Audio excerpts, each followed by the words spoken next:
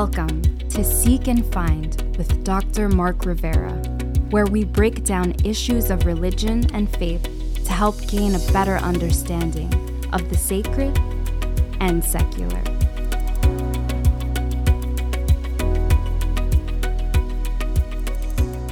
Hello, everyone, and thank you for listening to another episode of Seek and Find with Dr. Mark Rivera. Church attendance has been a topic of discussion for a long time, but even more so following the COVID-19 pandemic. Since 2020, some churches had to either temporarily close or close indefinitely due to low attendance and staff shortages. Now we're in 2023, and the church landscape looks very different than it did before. With that in mind, in today's episode, we'll be talking about what is church? What does the Bible say about church? Is attending church really important? Where does the concept of church even come from? We pulled together questions like these based on online search trends, and questions about church average about 12,000 searches per month. Of course, we're here with Dr. Mark Rivera, who is going to guide us through all of these questions and hopefully give you all a better understanding of the history of church and what it means and what church even looks like for us today. So Dr. Mark Rivera, welcome, and thank you for taking time to discuss this topic. Oh, I'm so happy to be part of this discussion at this time and for this segment. This is certainly an interesting and even beyond interesting a subject. It could even be controversial to some, but I find it very necessary to be able to talk a little bit more, about the subject of church and places of worship and so forth, particularly in light of the pandemic, which we're just getting over. What does it actually mean for us?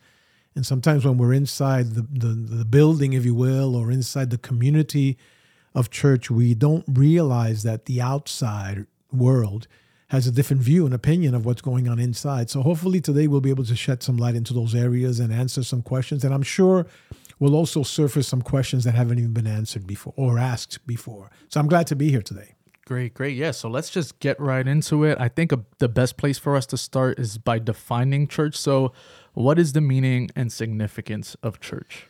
Well, that's an interesting way to begin, and I think a necessary one. If we look at it really, church from our vantage point of the time that we're living in right now is looked at in two ways.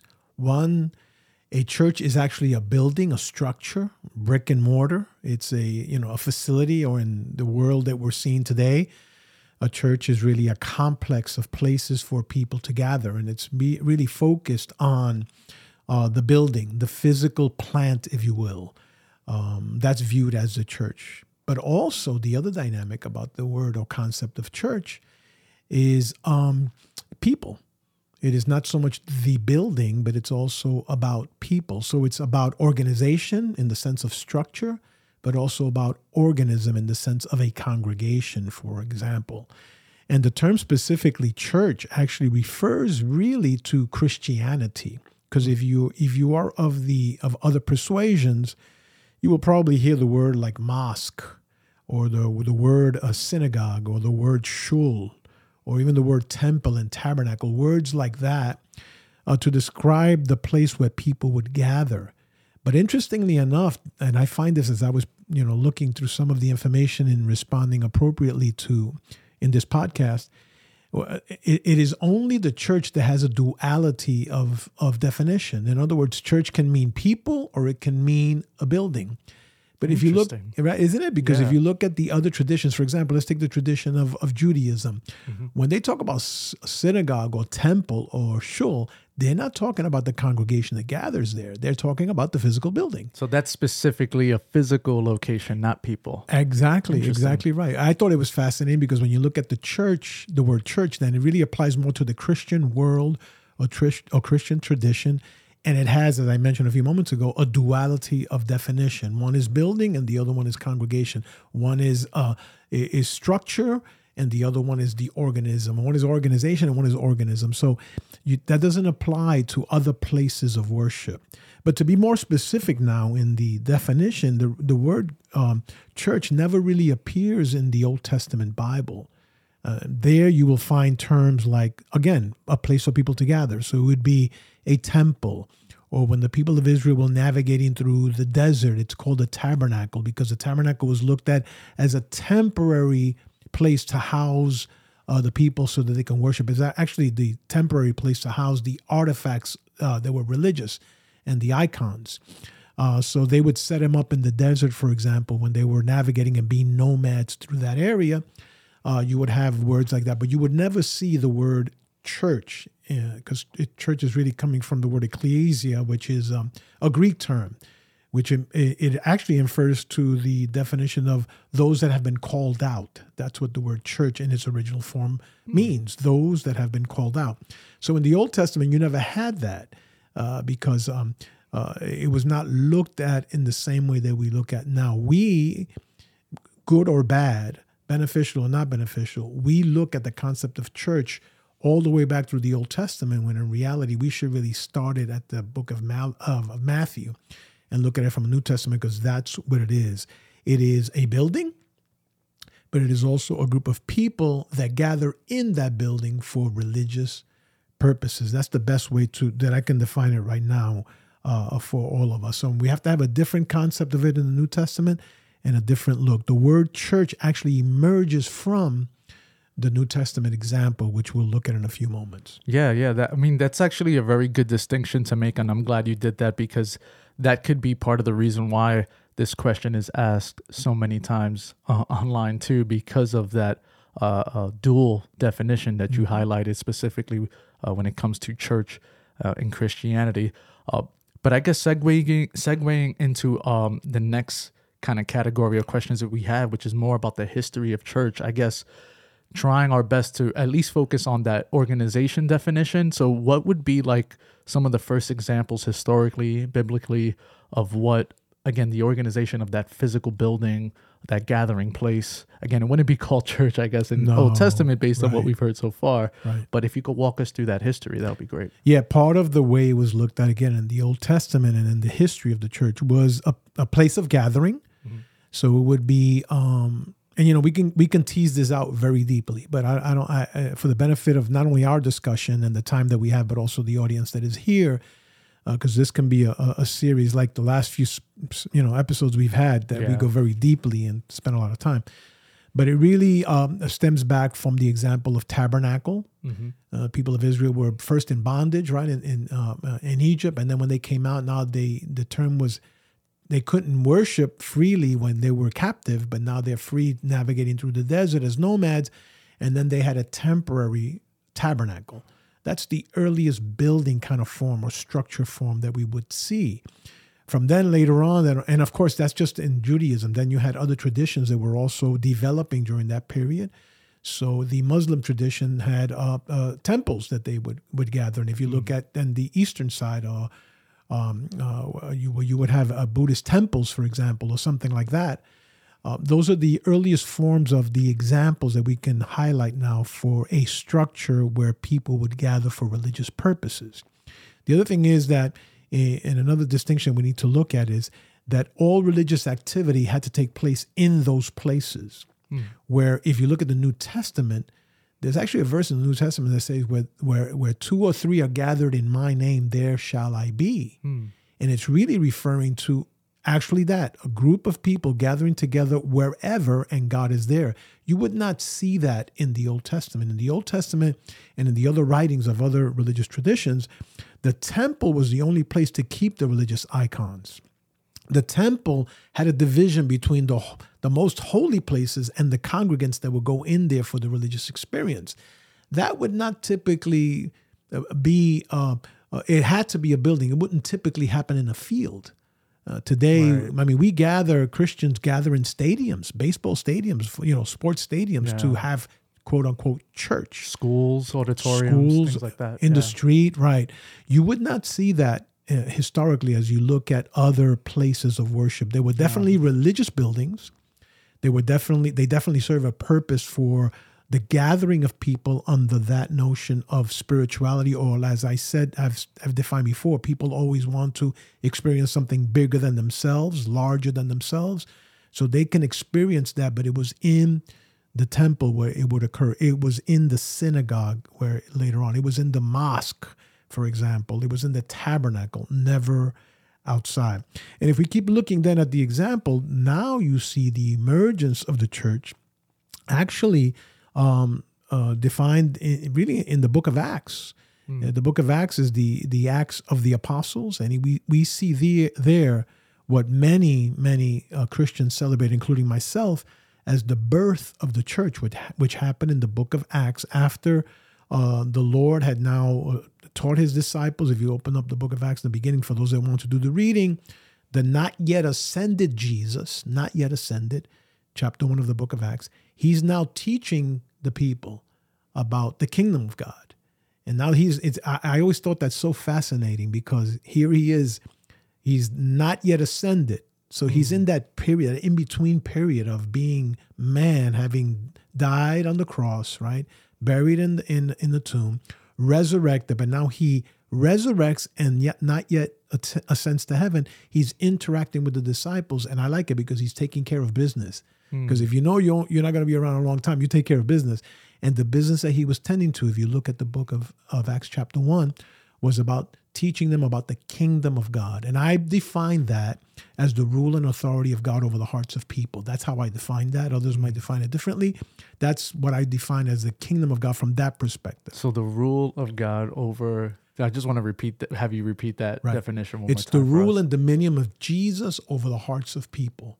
That's where the kingdom of God is built. Again, that's my definition. Yeah. Others might have variations of that or have a totally different view, and I respect that. But that's how I view it. So Jesus was, why? Because now, and I don't want to go off on a tangent, but here, now Jesus, not yet ascended. That's critical to remember that. Not yet ascended. Chapter 1 of the book of Acts, he's interacting with them, giving them instructions, which are very important because he's not going to be with them any longer. So now he's talking to them about the kingdom of God. I define it as the rule and dominion of Jesus over their hearts, which was necessary because now Jesus was going to ascend to heaven and sit, according to the writing there, and sit at the right hand of the Father, making intercession for us. So technically speaking right now, Jesus is not really with the church.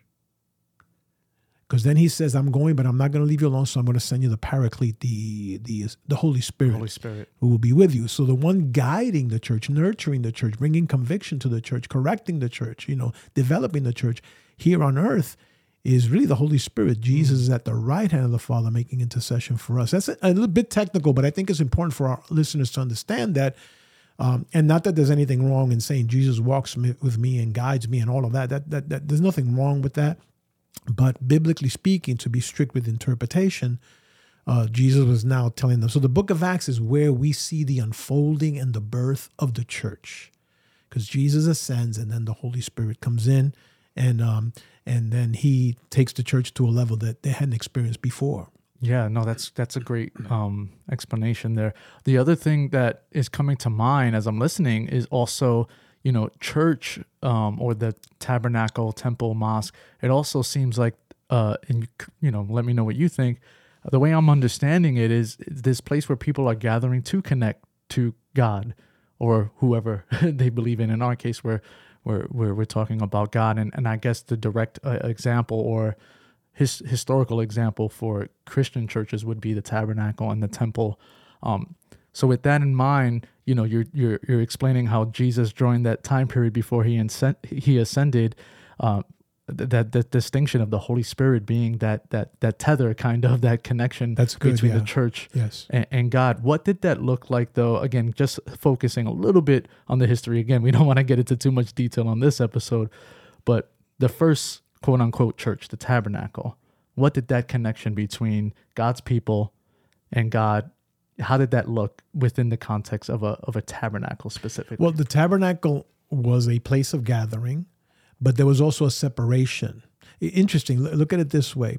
In the old forms, in the old typology that you see with regard to a structure to building, temple, tabernacle, synagogue, mosque, shul, it was people intending to connect with God.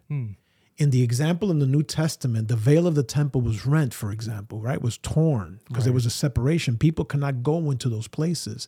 So now we find when it isn't symbolically, I believe it actually happened, but now the temple, the curtain gets torn. Now there's access. So look at it this way. prior to that period, people were striving to connect something bigger than themselves. Yeah. God. Yes. Now the temple is rent, and now God opens the door, so he now extends to something not, I want to say it this way, it sounds horrible, but lesser than himself. So here we hungry humans are seeking after God, something greater than us. And then Jesus, the temple curtain is rent or torn, and now God himself becomes manifest and reaches out to his creation in order to bring us up, which is amazing. I like that stuff. I think that's a very powerful point to highlight because, again, I mean, I don't think we've said it explicitly, but in the middle of the tabernacle, beyond that veil that you just illustrated for us, that curtain, it was the presence of God on earth, right? Correct. That was literally God's presence, and only a select group of people were allowed to enter that space. So what you're describing as far as Jesus' sacrifice, how that at the moment of his death there was that tearing of the veil top down in the temple, Right. is super significant because of exactly the powerful point you just made, that now God is like, okay, you don't need to be special in the sense of like following this criteria. Right. I'm available now, everybody. Because it's important to note, and again, we can go off tangents, and I'm going to try not to, but the only one, even the high priest, before he went into the holy place, right, behind the curtain, he had to go through a process of purification. In fact, so much so that if he went in there and he wasn't purified, and there was actual ritual that we find in Scripture in the Old Testament, if he didn't go through the ritual of purification to go and serve on the other side of the curtain, and there was some sin or something unresolved in his life, he could be slaughtered, to the degree that the priests had to wear bells on their ankles with a rope tied to it. So if they heard the bell stopping from ringing, they knew that the high priest just got killed. So they got to pull the rope and get him out. Because nobody can go get him, right? They might die too. Exactly. Exactly. But listen to this now, because this is powerful. This is wonderful. So now the veil is rent, right? And now all of a sudden it opens up, and now everyone has access. Why? Because Jesus did the permanent purification on the cross of Calvary. And again, that's my tradition speaking right now. That's my Christian walk. That's my evangelical side. Of course. Right? Now Jesus becomes the sacrifice. There's no need for that. You just need to come as you are. There's a song that goes that way when we do altar calls. And our friends our audience needs to be able to grasp that for a moment, because oftentimes we say, I have to get myself together. I have to get my act together. I have to fix myself before I come in. No, the Lord says, come just as you are, because the veil is no longer there. There's no purification process necessary for you. It's only about faith. It's only about believing that Jesus carried all of that. So now I have access. And sometimes we make it over religious. We really do, which I understand. But it isn't really that complicated. So the veil is rent. Now Jesus paid the price. We now have access. But now the problem becomes, and this is where the birth of the church kicks in again, that Jesus, once he's teaching in chapter 1, the kingdom of God, they watch him ascend to heaven. And then he says, don't wait here any longer. Go and receive the promise. Because Jesus has said all along, I'm going, but I'm not going to leave you alone. And I'm going to send a comforter that will be with you and in you. And so now the Holy Spirit becomes the fuel. So let's look at it this way. The people, this is how the church was born in the book of Acts. Jesus does all of that I mentioned. Now they go, those early disciples in the first century, go to prayer. So here, I'm going to just talk for a few moments. Just grant me some patience here, those that are listening, of what I view are the pillars of Christian living and the Christian church specifically, to fulfill these areas, because I see it in the first century church. And it's easy to remember. It all starts with P's, so the letter P. So they went praying in the upper room and praying in intercession. And mind you that they were filled with fear because they saw Jesus, their leader, killed. So what's going to happen to me? Right. And it says that persecution lifted up and they were scattered. So they were filled with not just fear, but paralyzing fear that doesn't let you move forward. But they were praying. And that's the spiritual discipline that they had, and the spiritual discipline that needs to exist today in the church. We get sometimes lost in a lot of dramatic programming, which I'm not against or anything like that. I think it has its place, but that can never replace the importance of the spiritual disciplines that we have to exercise. and even other things to attract people to come on in. No, I think the Holy Spirit and God doesn't need any help to have people be attracted to him. He's attractive just as he is. So they were a praying group of believers, of disciples. The second thing is, the other P is that they were filled with power. Again, back to chapter 2 now of the book of Acts. It says that they're praying in the upper room, and all of a sudden something miraculous happens that hadn't happened before. The room was filled with a presence that they couldn't understand. And I won't go into too much detail on this other than you can read it on your own, and we can maybe make this something in the future to discuss. They were filled with the power of the Holy Spirit, right? And it says in the text, actually, that they began to speak other tongues as the Holy Spirit enabled them. Now, some people get caught up on that part here. I don't get caught up on it because I see that as power or fuel for the church. And I'm not minimizing the role of the Holy Spirit. He's the he's part of the Trinity, the Trinitarian God that we know, Father, Son, Holy Spirit, the third person. But it was power that they did not have, which is interesting. They didn't have available to them while Christ was still on earth. He died, he was buried, he resurrected, was ascended, sitting at the right hand of the Father. Now that opens the door for the Holy Spirit to come in. The Holy Spirit now becomes that fuel, that power that was needed. Because if you continue reading in the book of Acts, the miracles there are, miracles are unbelievable anyway. That's what a miracle is. A miracle is something that the mind cannot comprehend, but reality cannot deny. I mean, that's the simplest definition that I've come up with. And so now the miracles become almost commonplace. Why? Because the fuel of the Holy Spirit, that power came upon them. But it didn't just end there. And some people end it there. And I don't want to end it there because there's more in that second chapter. So there was prayer, there was power, and then it says that Peter got up and started preaching. Now, the third P is not Peter. The third P is proclamation, preaching or teaching. And I don't know, but in my read of the Bible and Peter's life, I never saw Peter preaching. I never read about Peter preaching. I read that he was short-tempered and tried to chop somebody's head off, but missed and got their ear. I read that he denied Jesus. I read that. I read that Peter was a bit temperamental, and had an incendiary kind of temperament and attitude sometimes. But all of a sudden, now that Peter, that messed up, broken Peter, that denying Peter, that disloyal Peter, all of a sudden, filled with the power of the Holy Spirit, becomes a proclaimer. And if any preachers that are out there of any tradition, if you want to know about how to, and even people that are not even of the cloth, if you want to public speak, you need to break down that presentation, that speech that Peter gives in chapter 2, has all the elements necessary for effective communications of the gospel of Jesus Christ. And he becomes this proclaimer par excellence.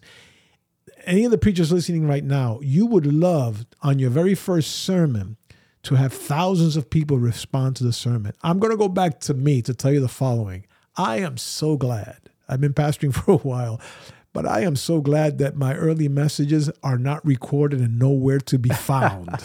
We didn't have YouTube back then. No, exactly. Because I don't know. I would have to deny all the things that I said and I concluded that were absolutely wrong. But here, Peter, right out of the gate, his first message, thousands. Yeah. My goodness, And then the second message is even great if you continue reading on. So let me go back to pillars of the church. Yeah. So prayer, it was power, Holy Spirit. It was proclamation, which is the task of preaching and also teaching.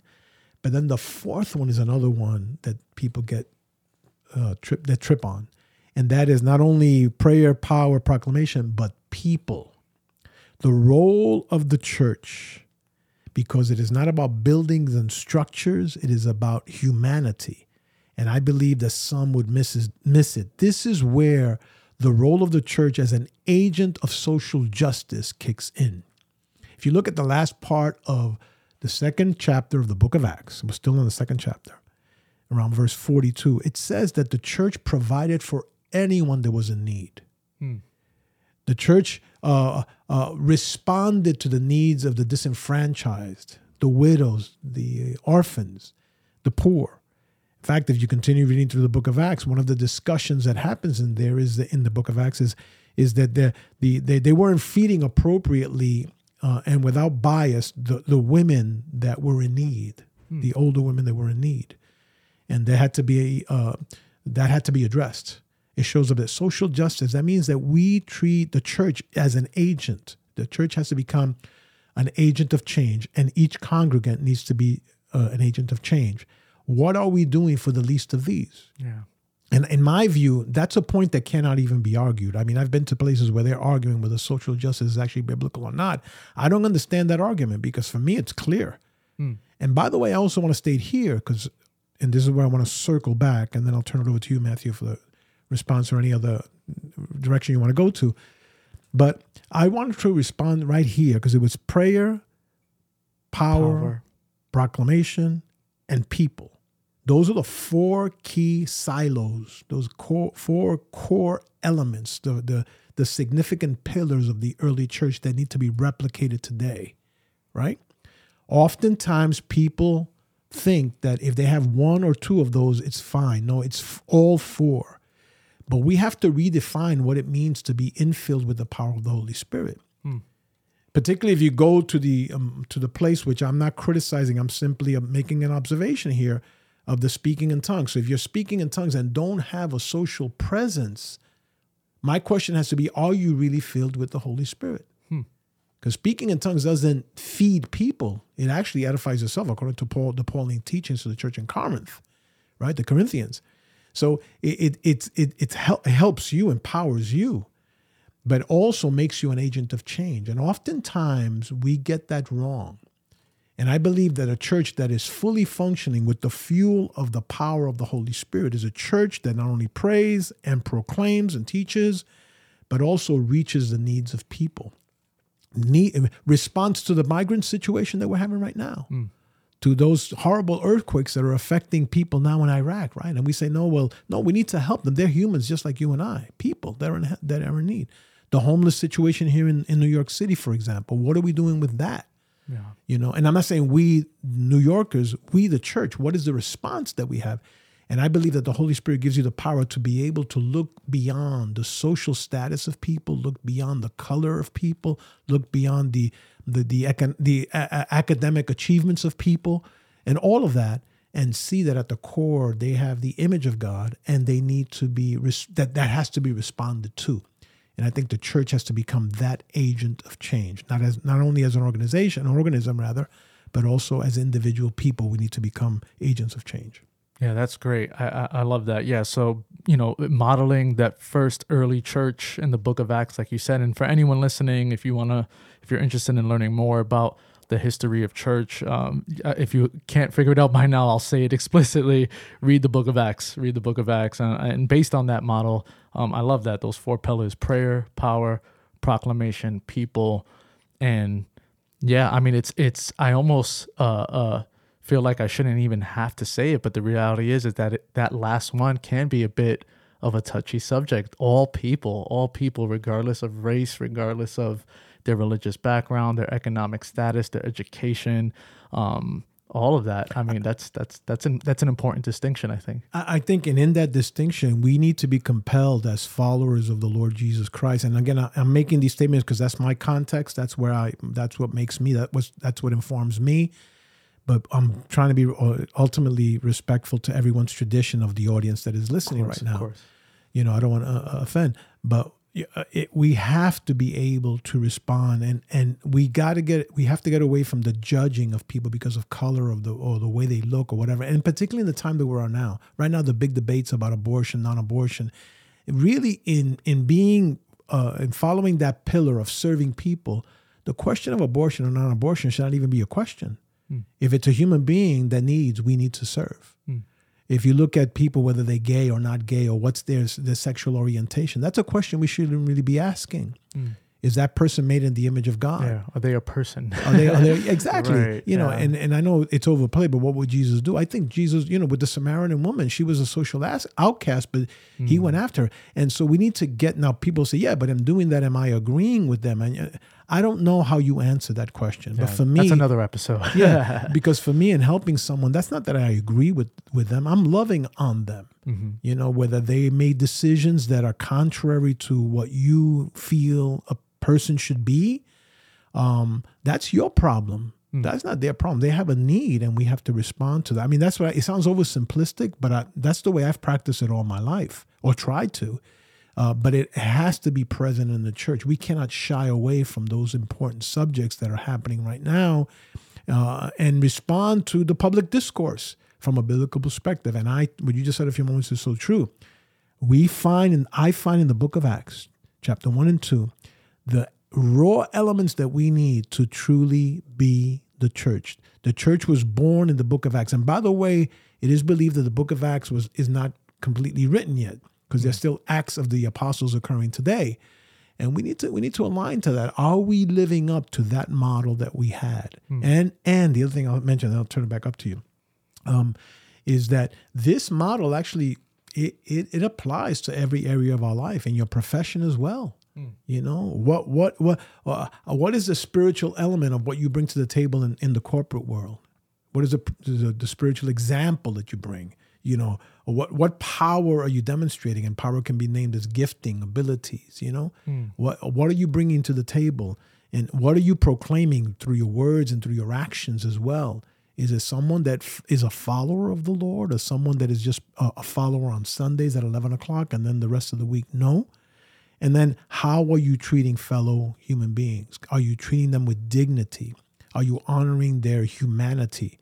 Or are you being selective? If they're from the right tradition, then I'll embrace them. If not, then I will not. I don't think that's the example of the church. And by the way, I think that's what causes some of our audience to trip up. That what they're expecting in the church, and I'm not talking about building now, I'm talking about people, it doesn't measure up to their expectations. Now, there needs to be adjustment on both sides, obviously, but that sometimes becomes the dilemma. Yeah, that's a good one. Before we conclude, we have one more area we wanted to address when it comes to church, and bringing it more to just the current cultural climate that we're in, post-pandemic. Things are finally starting to get back to normal. Church attendance is starting to bounce back, at least in your church. And I'm sure in a lot of other churches, they're experiencing that. And maybe some churches aren't. But church attendance, I mean, even before the pandemic, there was always a fringe group of Christians that just really, just like, I never go to church. My home is my church, Right. things like that.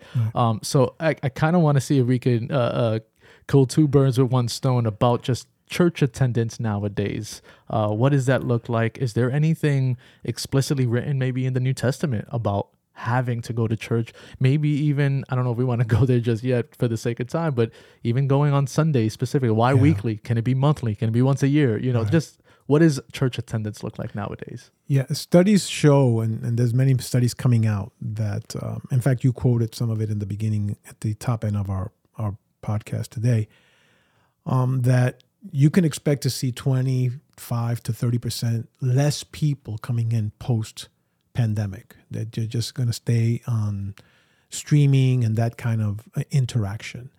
The truth is, I've not seen that here in our place. I've seen not just people returning, but newer people also coming in.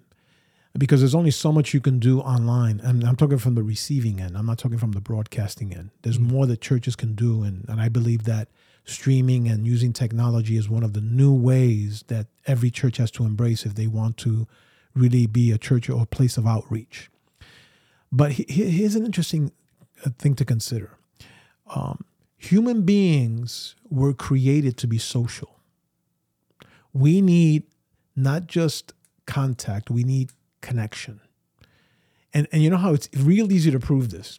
The way to prove that is that even in the pandemic, and even as the pandemic was waning, was now being something of the past and more manageable, restaurants were full. Yeah. Right? Yeah. Theaters, people couldn't, here in New York, they couldn't wait till the theater district opened up so they can go back to Broadway, and they were full. Yeah. Yeah. The travel industry, full.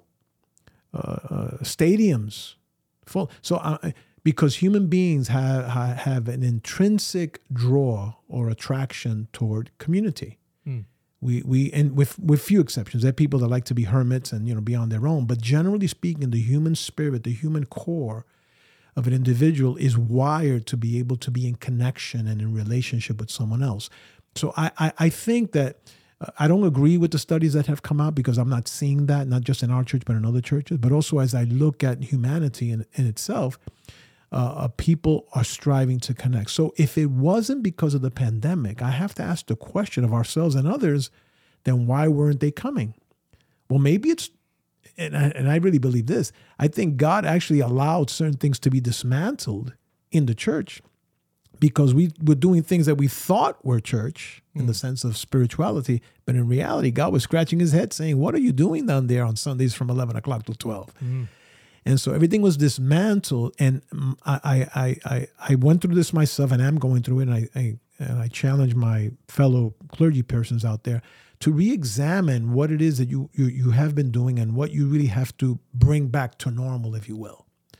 Because people intrinsically want to come back. They want to come back to a place, and this is the definition. Why do people go to church? People go to church because they want to experience something greater than themselves. So perhaps they've been staying away, not because of the mask mandate, but rather because they were not experiencing anything but static from the speakers of the bad microphones that we've been using. Uh-oh. Yeah, I mean, I don't know. Yeah. Right? Or the uncomfortable. They're missing one of those 4 pillars, perhaps. Yeah. Because even people that were handing out donuts and all that stuff, they didn't see any growth. So maybe that, I mean, nice idea. Yeah. I'm not critical. Nothing wrong with gimmicks. No, nothing wrong with that. But nothing replaces the presence and glory of the Lord in a place.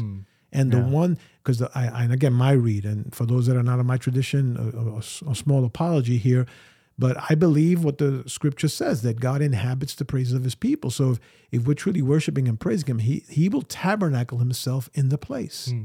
And then he will handle everything else. His presence, his glory will bring transformation to the hearts of people. So although studies are saying this and that, I think when God created us, he wired us to be people of community and gathering together. And as I just mentioned a few moments ago, during the pandemic, people were still anxious to go out to dinner, go out traveling, go to the theater and all that. But why church?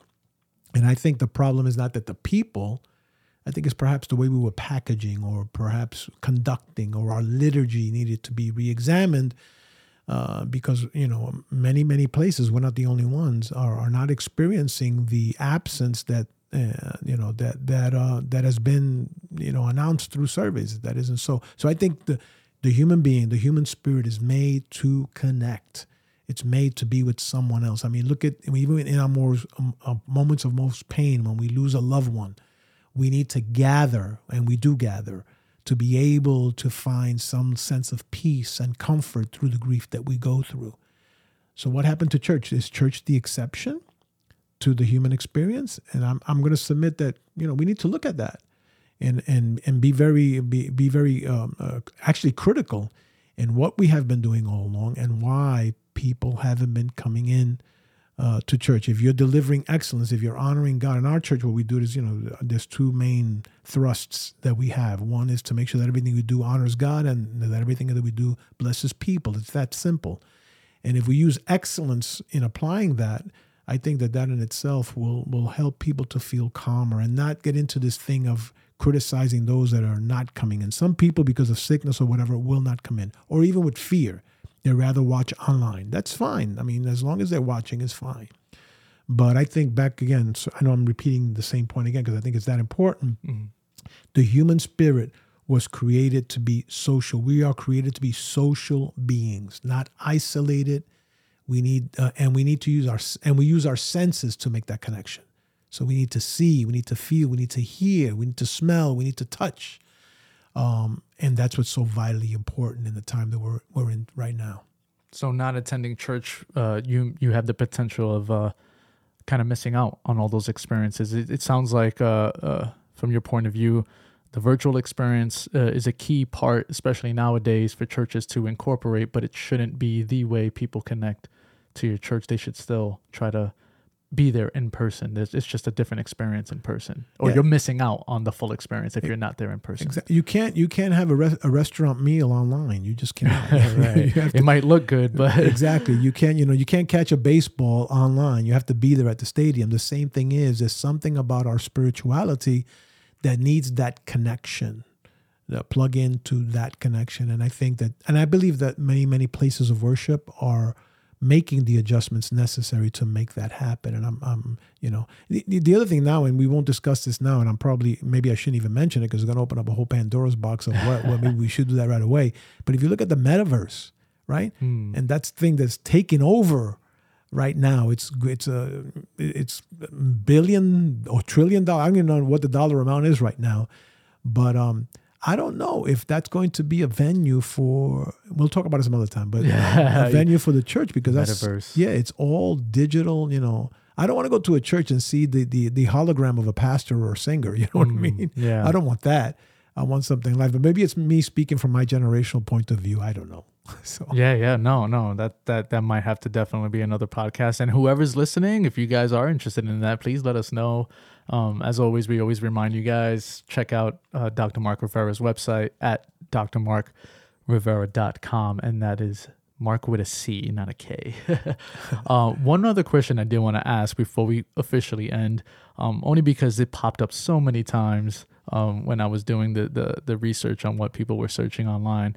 A lot of people were asking just variations of like, am I required? Does the Bible require me to attend a church? Basically, do I go to heaven or hell if I go to church or don't go to church? And I know that's like a very black and white way to look at it. But again, I just wanted to throw it out there as the last question, only because it popped up so many times. And it is something people are genuinely curious about. I think to come to a relationship with the Lord, no, you don't need to. A church can be a vehicle to that.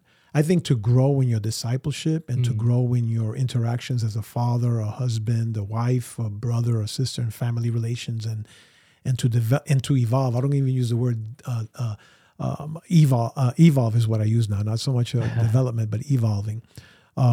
You need to have that interactions with other individuals. So I think, in my opinion, and again, this is me being my opinion. You don't have to share it.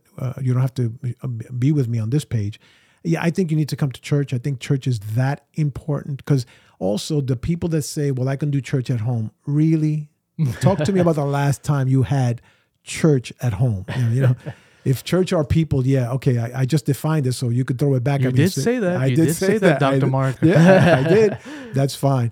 But when we're talking about the function of church and developing in areas of social justice, prayer, spiritual disciplines, and proclamation, all of that I'm talking about, which is the pillars of the church, that really can't happen from home. But let me not be judgmental. If you find that is sufficient for you to stay connected with God just by never visiting a place, I'm not going to judge that. I'm not going to judge that. If it's working for you, I suspect, based on my experience and based on my my time around the block, as I often use, you need to get into a place of worship. You need to get into a place, because again, we're wired for community. We are wired for community. We are wired for community. So, and also don't use that as an excuse for not going. If you decide you're not going to go, and it's working for you, I'm not going to judge that, If you were asking me one-on-one, face-to-face in an in-person conversation, I would tell you, look, get yourself to church. Don't just wait for Easter and Christmas to show up. Make it a part of your planning to show up, because something happens there. Some people often talk about our church here in Lower Manhattan, and they use the phrase, God hangs out here. And there's something about, it's like, I'm not a sports person, right? I've said that before, and if I haven't, you're learning it for the first time.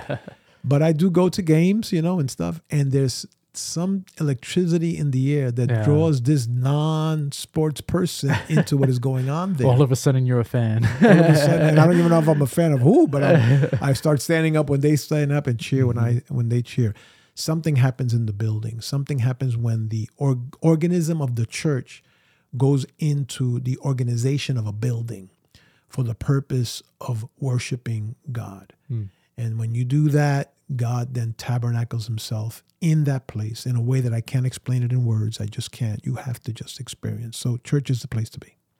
I like that. I think that's a good place for us to conclude. Any other final thoughts, though, before we officially conclude this episode? No. This was fantastic. I hope that I cleared up some confusion and I created some in the minds and hearts of our people, because that would not be the purpose that I'm sharing. It's on the contrary, to enlighten and to hold you by the hand and guide you to good places. But God bless everyone hearing us right now. I just thank you for putting up with us for this in this episode. God bless you richly. Yes, thank you everyone for joining us. We all hope you enjoyed this latest episode of Seek and Find with Dr. Mark Rivera. Thank you for listening. And if you haven't subscribed yet, what are you waiting for? Go to drmarkrivera.com and please subscribe.